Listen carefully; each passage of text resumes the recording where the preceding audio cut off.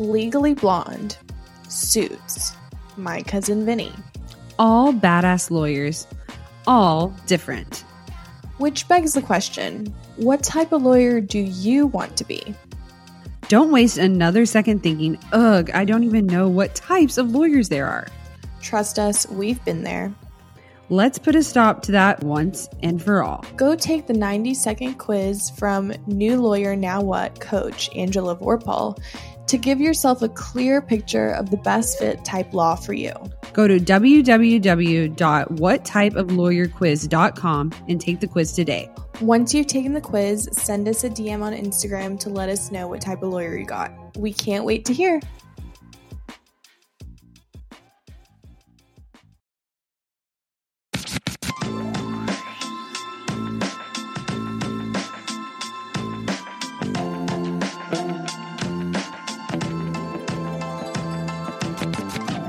Hi guys, and welcome back to the Ladies Who Law School podcast. I'm Sam. And I'm Haley. And we are back with episode 33. First of all, hi to all of our new listeners. I mean, we have kind of not,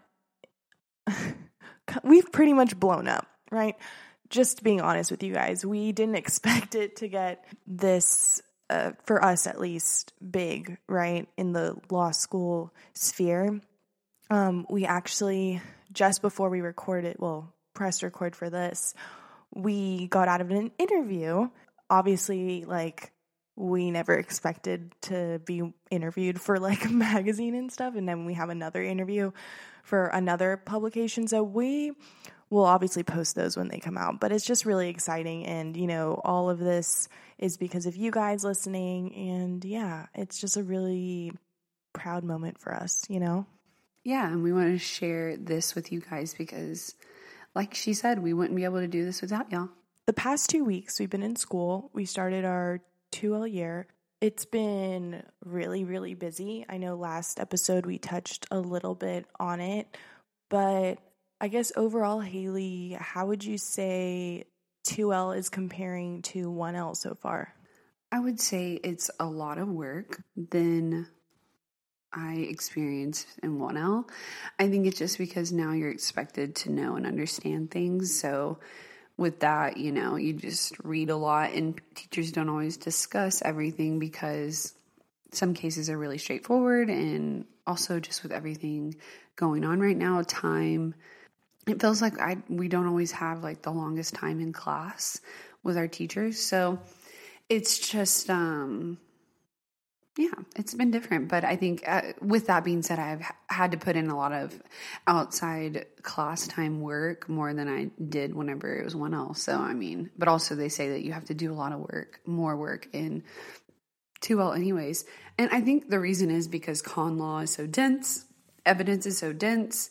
And not only are you taking those two major course classes, but you're also, taking some other classes. So I think, legal professions I've really enjoyed. I've also really enjoyed wrongful convictions and agency. I've enjoyed all of our classes thus far. But the latter three are definitely the classes that are more straightforward, maybe. Agency is tested on the bar, but wrongful convictions is not. Legal professions obviously is with the NPRU, which we're taking in October. But I think I like that class so much because the teacher is very, conversational, and she allows us to have group discussion, and we go through these instances and problems in the book of basically examples that have happened in real life. So it's easy to learn that way. I learn well through that way, and it really, supports group discussion. I think that one of the biggest differences from 1L and 2L has been, I guess let me premise, I'm a student facilitator for a 1L contracts class. So the way that they start off, the teacher was kind of explaining how to brief a case and look, just to us as 2Ls, it's wow, did we have to get our hand held that much? And we totally did. But as a 2L, it's kind of wow, I've grown that much as a student where that is just second nature to us now. Like, you start 2L and they're just like, all right, let's go. Like, for you talk about this case, like, there's no holding your hand anymore. They expect that you know exactly like what to do, that you're prepared. There's no such thing as like a syllabus week in law school. Just FYI, like, you jump in and you're going. Like, first day I was like, wow, I need a coffee. It's like 6 p.m., you know?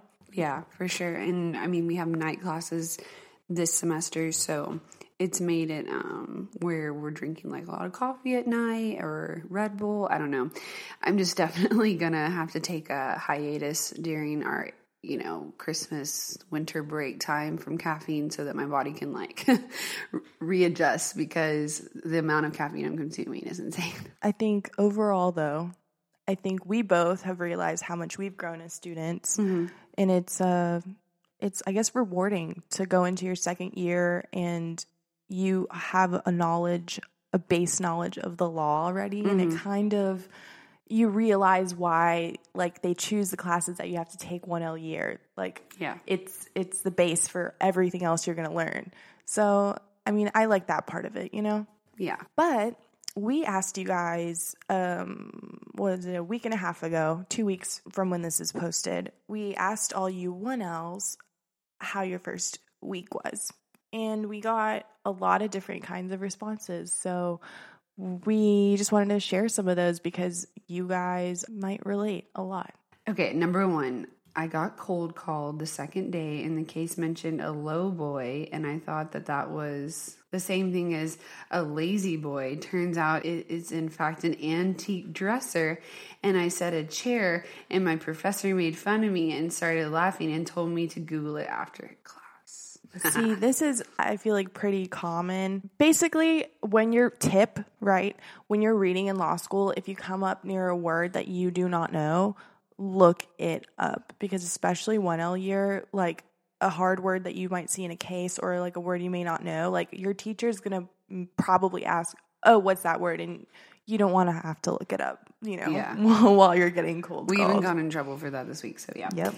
Another girl said that she had her first law school breakdown on Wednesday, but survived the first week. I feel that. Another girl said I got cold called in my first class and she didn't cry. Way to go. That's the best. And someone else said, I wish I had something clever and witty, but my brain hurts and I'm excited to sleep. Like 100%. I feel that so hard right now. I feel like I've maybe gotten like 15 hours of sleep like the past week, like 3 hours a night, like barely any. Also, I think you guys have to understand, for me at least, once I'm in the law school routine, it's so hard for me to shut my brain off at night and just like say, okay, I need to put my work down. I need to go to bed and stop like freaking out about it. I think a lot of people have that problem though. Yeah, so I think it's hard to turn it off. You know, that's why all these studies say, you know, about like not looking at your phone and like stuff before sleep, because people have such a hard time like turning their mind off. Yeah. So if you guys have any tips on how to turn your mind off, let me know. Okay, so someone else said, exciting and challenging. Each day of class pumps me up, but still very sleep deprived. I feel that though too, because I remember as a 1L, I was just like, oh my gosh, I love this so much. Someone said stress baked banana bread and gave it to my classmates. I love that. It's like an Elwood's thing. Someone said that they learned that stress puking is a thing. Oh gosh, which is like, honestly, reminds me of our contracts professor saying how he would be like so sick because of anxiety. So stress puking is a thing. It's not normal. And you should probably talk to someone like your physician about that. Seriously. Love you. That's why I'm saying that. Someone said they got cold called on their first day of contracts for 45 minutes straight. No big deal. Yeah. Fortunately, we have not had that experience. Haley and I actually, interesting thing, we both got cold called this week in the same class. Yep. And yeah, that's all I'm going to say about it. So we tried, that's for sure. It was also just like interesting in that situation to like get back in the routine of things, like, you know, you were saying earlier about 2L and everything, you just jump right back in. Also, I think with the fact that you said that we wish we had more time in class with our professors, I guess I'll just explain that a little bit more. So we've already told you guys that, like, we have a hybrid schedule. So half of us are online, half of us are in person. But with that being said, there's a lot more classes, so the times are shorter. So when we would have a class for an hour and 45 minutes, now it's just an hour. So, and plus with setting up Zoom before class, that's like 10 minutes. And then you only have 40 minutes of class. So in every single class, we are pretty much behind. So of course, when we got cold called, we were getting cold called on the material from last class. Yeah. So I was like flipping through my book and I was taking too long. Basically, the professor just like, okay, next person. And I was like, oh. Yeah, and I totally blanked on it was evidence, and I had to know what it was self-defense, and it was the one thing that was like the easiest thing from the case, and I was blanking so hard. Everyone was trying to whisper to me, but they have their masks on, so I can't even hear them. Yeah. So I was just like looking around, like, and all I hear is self-defense, but like, did they say self-defense? I can't even tell because I can't read their lips. So, and it's also funny because the question is like, what was their argument? And you're like, sometimes you just black out. And it was right. Like, it was right in front of me. Could you repeat the question? Like, yeah, it was literally right in front of me, and I had gotten the other question, so I was like, "Oh, I'm on a roll." Like I was like confident. In that exact moment, your brain skipped over, like, you know what I'm saying? Yeah. Because I mean, I was feeling good, and then it suddenly felt bad. But you know, the rug was ripped out from under you. That's the thing, and I also think by the time 2L rolls around, guys, like no one cares. No. The jitters are gone with the cold calling. I was just kind of trying to get through it. And also, like, once you know your peers, no one cares. Like, no one's sitting there and judging you because you don't, you know, everyone's on the same boat. We're all so stressed. We're all so busy. Yeah, and, like, if something bad happens or you don't know the answer, like, no one's like, ha, ha, ha, ha, which, I mean, you shouldn't be like that anyways, but I know in 1L people are more likely to talk and be like that. But I know, like she said, people are in 2L are just like, oh my God, I'm glad it wasn't me, or like trying to help each other out. Yeah, that's basically what we do. I think everyone's just trying to get by. If you've made it to 2L, like obviously you need to do well. Keep on going forward. You can't just like forget about be a hard school. Year, you know? And it's the busiest year ever. But yeah, that's besides the point. We'll be right back. Hey guys, we want to take a moment to talk about something that has been a game changer for us busy lawyers, Audible. Yes, Audible has been our go-to platform for incredible audiobooks, offering an extensive library of thrillers, nonfiction, autobiographies, and mysteries. And guess what? We've got a special treat for you. Audible is offering a free trial to our listeners, and all you need to do is check the link in the show notes. It's the perfect opportunity to experience the magic of audiobooks without spending a dime. Speaking of thrillers, I know you are currently hooked on Never Lie by Frida McFadden. Samantha, can you tell us a little bit about it? Absolutely. The twists and turns in Never Lie have kept me on the edge of my seat during the workday and even when I'm on my daily walks. It's like having a suspenseful companion wherever I go. And for those looking for some financial wisdom, I have been engrossed in My Money, My Way by Kamuku Love. It's packed with practical advice on managing finances, perfect for anyone trying to navigate the complexities of money management. What we love most is the flexibility Audible offers. As lawyers, our schedules can be unpredictable, but with Audible, we can enjoy our favorite books on the go, whether we're stuck in traffic, hitting the gym, or waiting for a court hearing. So, if you're ready to embark on a literary journey and discover the joys of audiobooks, click the link in the show notes to start your free trial with Audible. Trust us, you won't want to miss out on this fantastic offer.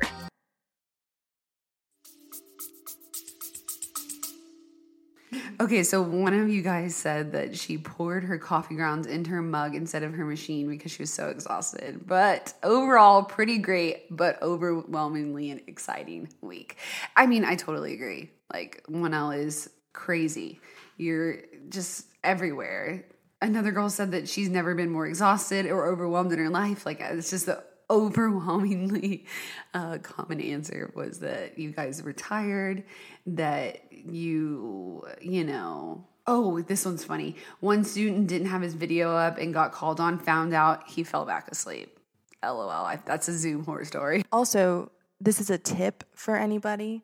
On Zoom, there's a little setting. It's called Touch Up My Appearance. And it basically smooths out your skin. It just makes you look, refreshed. Someone sent that in as a tip. I personally have used it since Zoom started, so I can attest it's pretty good. I feel like there's a lot of comments about, online school's weird, or it's better than they expected, or their professors aren't, using Zoom very well, just different things like that. And it's just such a weird time, you guys. I really can't wait for all of this to come to a close because, it's just online school is weird, and I'm glad it's better than some people expected because I think we all go into it with like the worst expectations. But it'll be back to the way it was before eventually. It's just right now and be patient with your professors, because I know being a student facilitator at the school, like it's all a balancing game. So that was that. Thank you guys for sharing all of your experiences with us. If we didn't get to yours, just know that we had a lot that were very similar. So we want to keep it condensed. But this past week, in our legal professions class, we had a reading, and the reading was basically about women discrimination. Yeah, women discrimination in the legal world. It was about discrimination in general, but there was specific parts about women, people of color, LGBTQ, all of that. And whenever we were reading the women part, that was like pretty eye-opening. What do you think? Yeah. As a woman, I definitely know that there is a lot of discrimination in the legal field in general. I know that it's a very male-dominated field, and there's a lot of stereotypes, right, of what is a woman lawyer? Like, what does she look like? What kind of practice does she partake in? Like, all of that kind of stuff. And we actually got a question a while ago, and it was, what area of law basically do you think that women are pushed into going into, or are they marketed towards a certain practice? And we asked you guys that question last night because we had our own ideas. We thought, family law. Yeah. And I think too, like, it's interesting to talk about and the stereotypes of what success looks like for females in law. Basically, I think it's an interesting idea how much the landscape has changed from before with women coming into law. So I did a lot of research and dove into basically, do women practice more of a certain profession in law, or is this just a stereotype? And guys, it's a stereotype. Whenever we asked you all what you guys thought women did more, it was like overwhelmingly family law. And I searched far and wide for, studies that proved basically that women were more likely to do family law. And honestly, that doesn't exist. Yeah, I'm reading back to some of your answers right now, and every single answer, even if they listed multiple different types of practice areas, every single answer said family law. And then the second one was public interest. And then the third was like small private firms or immigration law. So those are the ones that you guys think women are marketed towards, right? And even someone said that as they're looking into law school programs, that family law programs are marketed heavily towards women. So with that being said, I found a study done by the American Bar Association that surveyed 2,800 lawyers in 2018. It made sure and especially focused on women of color. So these are the list of the things that the study identified that these women face day to day and basically what they said about it. So the first one, female lawyers are commonly mistaken for janitors, administrators, or court personnel. One of the females that was asked in the study, she said she's frequently been assumed to be the court reporter in her own firm. Like, what? People don't know who she is, or she's a legal administrative assistant, and if she can do copies and things like that. What does that make you think? I mean, personally, when I do think of firms, I think it has been ingrained in me, right? That I think of a bunch of guys in suits, when I think of a firm, right? So I could definitely, and it's like paralegals are, I would think, mostly women, so I wonder how that, like, why that's the dynamic. That's just like a stereotype that, growing up, who knows why you see it that way. Maybe it's just the way that you perceive it, But in a lot of shows now, there's also tokenism. We can't deny that. There's tokenism for people of color. But then I feel like that even transfers over in big firms, like you're saying, with all these guys in suits, and they have a token woman of color, that checks both boxes. I'm watching Suits. Jessica on there, she is a woman of color and she's a badass, and it gets brought up like, did you just hire me because I checked off these boxes for you? And of course the guy says no, but come to find out he did. And I think that is something to be thought of because, you're basically, what do you do about that? We'll get to that later, but we have to not be afraid to be in those positions in big law firms. And like, even if you are alone and you're the only woman, making sure that you're working towards mentoring and getting other women in there, I think is so important. I think it's just hard because how we talk about how people are discouraged from even going to law school as why women. Do you think that is? And exactly. It's the same with firms. Like, they're discouraged from maybe pursuing those jobs, these prestigious jobs, because they think it might be a male-dominated field. Mm-hmm. But there's women out there doing these jobs, and like 10 times better, probably. Exactly. So I think it's just this not a stigma, it but is a stigma. It's just like a stereotype, right? That women have to go into a certain area. And I definitely see it because, I worked at the juvenile courts this summer, and honestly, it was mostly women. Yeah. And same at the DA's all office. the attorneys are women mostly. And it makes you think like, oh, well, is family and juvenile law in like these areas or public interest? Like, are they just pushed into this? Mm-hmm. Or do they naturally want to do it? Or why are they more drawn to that? Yeah. And I guess it is, women can be more nurturing and more understanding. And maybe that's why they might go into those fields. I think it also has to do with money. Yeah. I think as a female, you're not always required in society's eyes to be the breadwinner in the house. And it allows them to take jobs in government, public interest, doing these different things so that they can still live a comfortable life because they have another income in their house. Also, I think with these public interest jobs, they do have a little bit more leeway with like wanting to start a family and mm-hmm. taking time off mm-hmm. and the benefits they receive and the time, all that stuff. We'll talk about it too in a little bit, but there is a lot of things that women in law feel like they can't even live out their normal life goals, like being a mom, mm-hmm.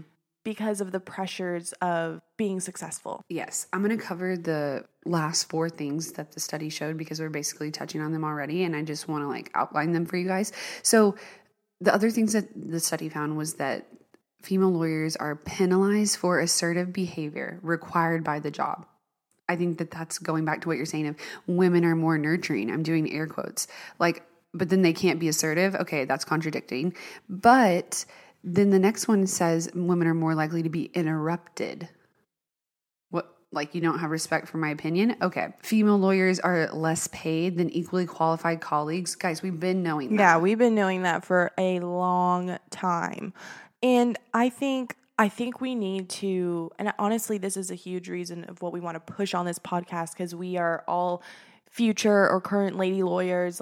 We want to, changed the legal system, Yeah. right?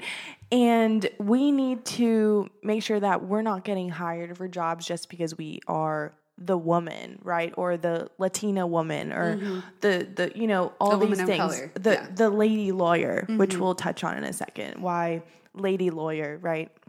Is a thing.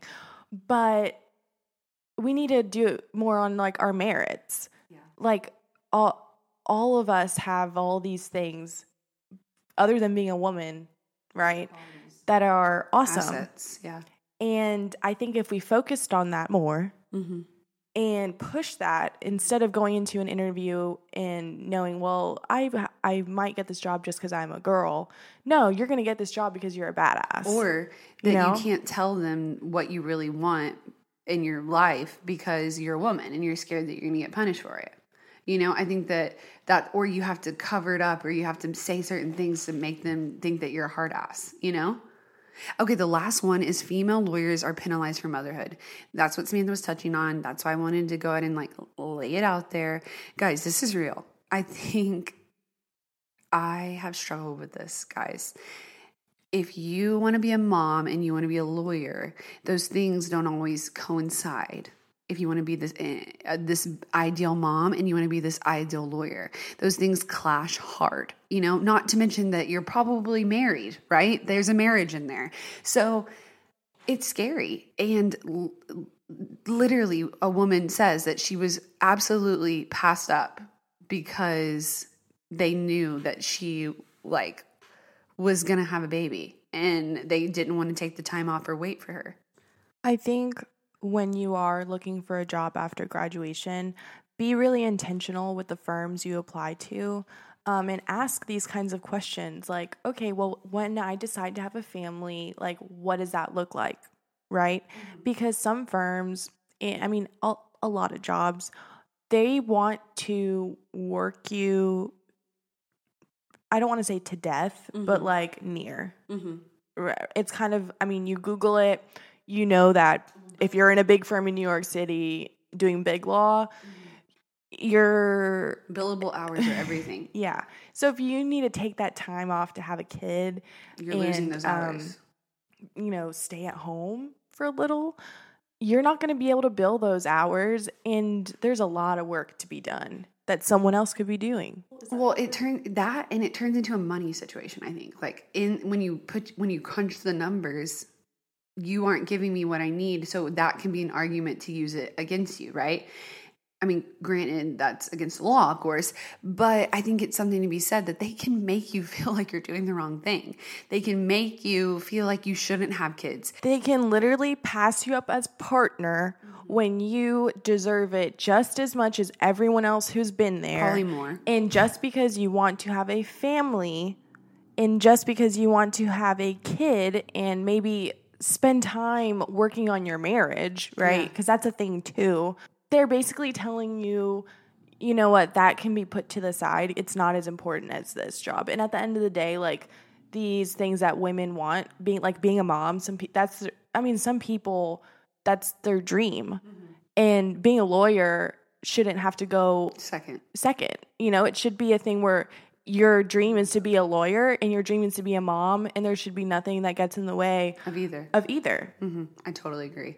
Couldn't have said it better myself. Also, I just have to say this. I'm thinking about it. Okay. The male counterpart, you know, doesn't have to have babies. They have families too. They don't have to get swollen ankles. Yeah. And they don't have to take the time off. But maybe society can change, right? And the men do take off. And then it's just an equal thing. Like when you're having a kid, you know, that's just what you do. It doesn't have to be the shame on you for taking care of your family, you know? I think that is a stereotype that if changed would be so beneficial. But also, I mean, a lot of people in big firms don't even have relationships, families, or anything because they literally have no time. But also what I wanted to say was in legal professions, our teacher, she talked about why does success have to be found in working at a big firm and billing a lot of hours? Why can't success be found in working and being an advocate for people and maybe being a part-time lawyer and a full-time mom? And then, continuing on your continuing on your practice after your kids grow up a little bit. That's going to keep you working and immersed in the law. If anything, you're like juggling more than any of those men. And I think it's important to reiterate what we've said several times before. I know you guys are probably sick of every time we're like, well, we've said this before, but it's true. It's kind of like you have to remind yourself constantly, because I know I definitely do. Like, your success is what you define as your success. Like, your goals are going to be so different from the person sitting next to you. And your goals, if being a public defender is like what you are passionate about doing, and that's like what you want to do, and it makes you happy, like, and you get to do that, like, that's success. Yeah. We'll be right back. Are you a Caribbean American? Are you looking for a podcast that truly speaks to your culture and identity? Look no further than Carry On Friends, the ultimate destination for all things Caribbean American, hosted by me, Carrie Ann. Dive deep into topics such as culture, heritage, and everyday life through the unique lens of the Caribbean American experience. You'll walk away feeling more connected to your roots. Follow and listen on Apple Podcasts so you'll never miss an episode of Carry On Friends, the Caribbean American experience. Your Caribbean American community awaits.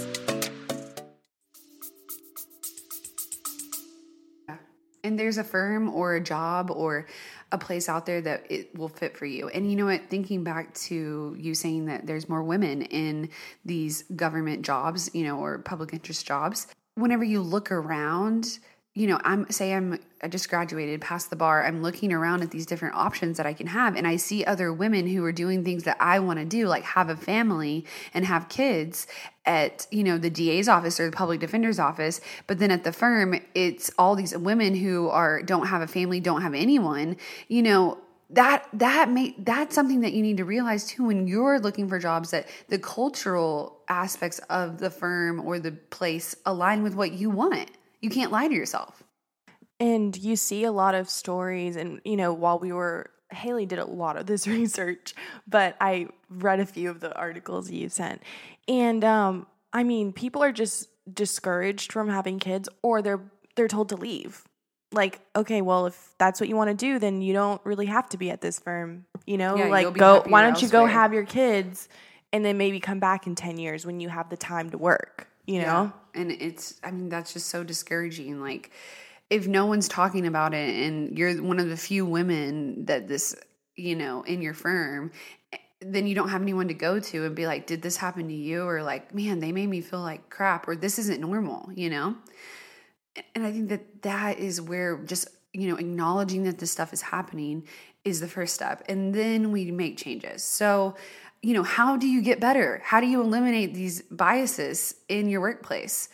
This article talks about a few metrics and different things that can help, but it talks about keeping metrics and making sure you're paying attention to the people around you. Are other people, getting different pay? Are other people getting different performance ratings or different assignments based on who they are, or who they know, or what they look like, or what gender they are? Go on. The long list goes on. You got to keep good, organized notes, like every lawyer. It's kind of reminded me, you talking about like pay. There's an article that we just read several episodes ago. We talked about Lisa Blatt, and in her essay, we'll link all of the places we got our info from in the show notes, and it said that she gets emails from other attorneys asking her to like write briefs and stuff for free. Like what? And she responds like, oh, well, I usually bill for these kinds of hours. Like, I'm not going to do it for free. Like, what makes you think I'm just going to give it to you? Yeah, so that kind of makes me think also, like, women are also perceived as, like, so nice, and that you might get away with asking for things that, like, you know what I'm saying? Or they can pull one over. Yeah. Oh, she's not going to notice. And it just I was like, it made me think, like, wow, if Lisa Blatt, who's argued in front of the Supreme Court like 27 times, if she's being taken advantage of, then everyone is. Think about how many other women who are in other positions that are being taken advantage of every single day. And you know what? It is hard to say no. I'm sure in those situations, because I know I'm a people pleaser too. Yeah. And when people ask me to do things, I go out of my way a lot of times to do them for people. But when it comes to your profession, and I don't know, it's just a matter of like respect, you know? Well, I think recognizing that like you're getting asked to do this stuff and that you don't have to say yes, I think is something in itself, because you're right. Like sometimes we can be too nice and we can just be like, oh, it's just one more thing. Like I want to help, you know, because that's the nurturing nature. But also no one's going up to the male attorney asking them for something for free. No, not for free. So, you know, it's just something to think about. They might ask for a favor, but it's not for free. No, nothing's for free. Yeah. So the next idea that they had, you know, for helping to eliminate these biases was list hiring qualifications. You know, this helps to eliminate the biases in the hiring process. It allows the organization to outline what they want in a candidate before anyone walks in the door. So they can't be like, oh, that's what I've been looking for. But like, no, you didn't say that, because it kind of goes back to the Jessica and the Suits thing. Like now we know more and we can outline more if we see someone hiring somebody for these double asterisk kind of things. I also think that this is a great way to kind of list qualifications and not list a gender, because all of these things are not based on whether you're a male, female, or, you know, whatever you choose to identify as. Like these are all just, you know, qualities, hardworking people, diligent, good writers, pay attention to detail, like all this stuff comes to, I mean, it has nothing to do. And you can even put with like your color or your gender. And in those qualifications, it can be like law review. You know what I'm saying? You can put things that you want that person to have from school, but things that anyone can get into, right? Like anyone can be in law review if you're smart enough, you know? That's how you set people apart, qualifying them by their intelligence. Another one is to define the culture, which I talked about a little bit earlier, you know, about making sure that when you go to wherever you want to work, you pay attention to the culture of the business. And if you are in an organization where you're trying to get past these biases, it's important to define what culture fit you want in your organization. I think here just defining a lot of things and talking about it is so important. But prior to that hiring process, you want to know what your culture is so that they, and by they, I mean the applicants, can also examine you, you know? Yeah, I think it's kind of like a mutual selection process. Kind of like when you're rushing a sorority, like they choose you, you have to choose them. And you're not going to join, I mean, you might, then you drop, but then you join a sorority where, you know, you kind of had an off feeling from the beginning and then it turns out to be not fun. Yeah. Right? Go with your gut. So you just have to know who you are. You have to know what your values are. Mm-hmm. Go into a firm for an interview and you don't see one woman there, you might want to think about it, you know? Yeah. The next one was to institute interrupters. Basically, this just means to like develop some sort of, you know, list. Like it kind of makes me think of like a chore list, you know, but basically different people do different things throughout the office and everyone's responsible at some point, you know, cleaning out the fridge or washing the coffee machine or whatever, so that everyone plays a part. And you also recognize that male or female, who's doing their work, who's picking up after the team. It's a team effort, you know? So I think that that is a good idea too, because I know sometimes women can be, you know, stereotypically cleaner than men. And then you end up feeling like, I'm just cleaning up the coffee machine every time. Like, why? And then it becomes your job and you're like, I didn't sign up for this. So having those protocols instituted would be a really good idea too. And last but not least is start a mentoring program in your firm, in your organization, especially if you're in a big corporate law firm and you're one of the few women. This is what I was talking about earlier. You institute a way that when you are hiring from your specific law school, you know, these huge law firms only hire from X law school, right? And you make sure that when you're going through there, that you're looking for good quality candidates that you would want to mentor, male or female, but also probably you need to make sure that you're bringing in more females, you know, and maybe using the metrics that you have, say you're just an associate, you know, using the metrics you have to recognize, you know, who are they hiring? How is this going? Are these people getting let go? Are they staying for 2 years? Are they getting let go when they have kids? You know, That's how you look at this stuff, and then you make sure that the people after you have an understanding of what you're doing as well, so things don't just go by the wayside. And I think it's easy to get, for things to, go to the wayside because work is hard. Work comes, first for a lot of people, and life gets stressful. And I know that it's hard to pay attention to all these things if you are running a firm. But I think a good point that we learned in legal professions when we were reading was, right now, law students are majority women right now. Yeah. Which means that by the time we are all graduated into the workforce, there's going to be a lot of new women attorneys out there. So that's super exciting. But this is also why we want to push this info, because we want as many people to stand up for themselves and kind of start from where you are, right? This change that we keep on talking about.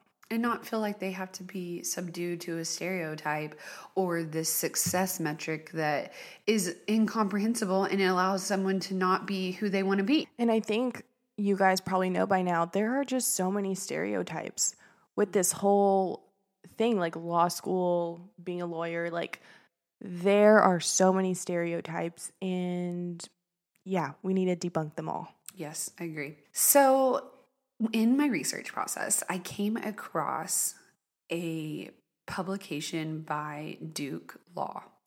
And basically I was like, oh, okay. And it's called Women in Law. We're going to link it below. Honestly, guys, just go read all of it if you have time, or if you don't, it's still really good. Me and Samantha read it this morning. Basically, in 2019, the editor-in-chiefs of all the flagship law reviews of the top 16 law schools in the country were, for the first time ever, all women. And it talks about in the intro about how they, as they go through the process, one's elected, and then it's like 3 more are elected or appointed. I don't know really how it works. I don't know. The female who basically started this Women in Law at Duke, because the first time all these females were a part of the law review. And this is like a commencement ceremony, right? Not really, but of this anomaly. They wanted to do something, so they made the Women in Law excerpt law review type journal. It's basically like a journal, right, of a bunch of articles talking about women in law. Yes. And it just so happened that in 2019, when this happened, this is celebrating the 100th anniversary of women being able to vote. So it's like, heck yeah, this is cool. And Lisa Blatt wrote a excerpt in there about reflections of a lady lawyer. And it's really interesting, and I just want to touch on this, the fact that in there she talks about how it's basically a derogatory term, being called a lady lawyer. Why does it have to be a lady doctor? Why does it have to be a lady lawyer? Why can't it just be a doctor or a lawyer, right? But I want to say something, that our generation, because she is basically like our mom's age, our generation has taken that word back, just like the B word, and learn that we can still be assertive. We can still be lady lawyers, and it can be a good thing. That now we're becoming a majority, that we can change things. And it's honestly really empowering. Yes. And I think it's interesting because she talks about it, guys, about being a mom, being a wife, and being a lawyer, and how they all collide, and how she used the derogatory term, a lady lawyer. Like, basically, you can't have it all. You can't be a lady lawyer, And she's like, oh, but I can. So I encourage all of you guys to check this out. Like Samantha said, we're going to link it for you guys. But I mean, it's just crazy to me that this happened in this time frame of 2019. All of the top law schools are, their law reviews are run by females. And then one of the girls is like, oh yeah, let's make a special law review. I mean, with the fact that we learned that most law schools are filled with majority female students now, like, naturally, I feel like it would be time, right, for law review editors to be female. And I think, you see a lot of leadership positions in law schools starting to be female. Held by, yeah. You know, and I think it's awesome. And in that excerpt of all the different articles, there's one about law school in a different voice.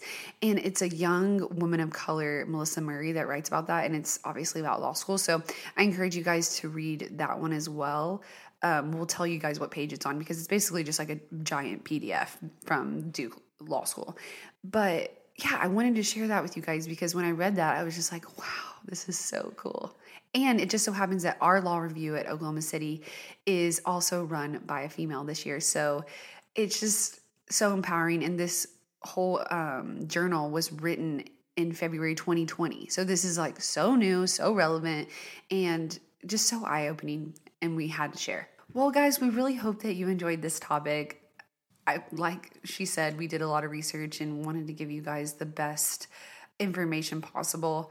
Through the years, I mean, Ruth Bader Ginsburg in the 50s and 60s was one of the only women in her law class. And now, you know, statistics prove that there are a majority women in law school, and those women in law school are going to turn into lawyers and practicing lawyers, and know that success is not defined by full-time work. Success is defined by how you want it to be, and being a mom or having a family or, you know, doing different types of law and making your own practice and niche. That can be success. I think it's an important time that we did this episode now with all of you 1Ls starting school and like kind of starting to think about what you want to do. Like these are things you have to think about. And also like some of your behaviors you might want to look back at too and see like even as a woman you might need to stand up. Yeah. And I think that there is also women who are kind of blinded by these things and aren't even aware that this stuff goes on because it's happened for so long. Yeah. You know? Or that there's anything wrong with it. Yeah, if there's anything wrong. So we just like to point out that it is a problem and that you'll learn about it in law school when you take legal professions. Yeah. And we just think it's very important. All right, as usual, like us on Facebook, follow us on Instagram at Ladies Who Law School Podcast, join the Facebook group, of course, and please rate and review and subscribe. You know, we really appreciate it. Every time that you guys rate and review us, we go up in the charts, and it would be cool if we made top 100 one of these days. Yeah. We're close. So help us get there. Yep. All right, bye guys. Bye guys.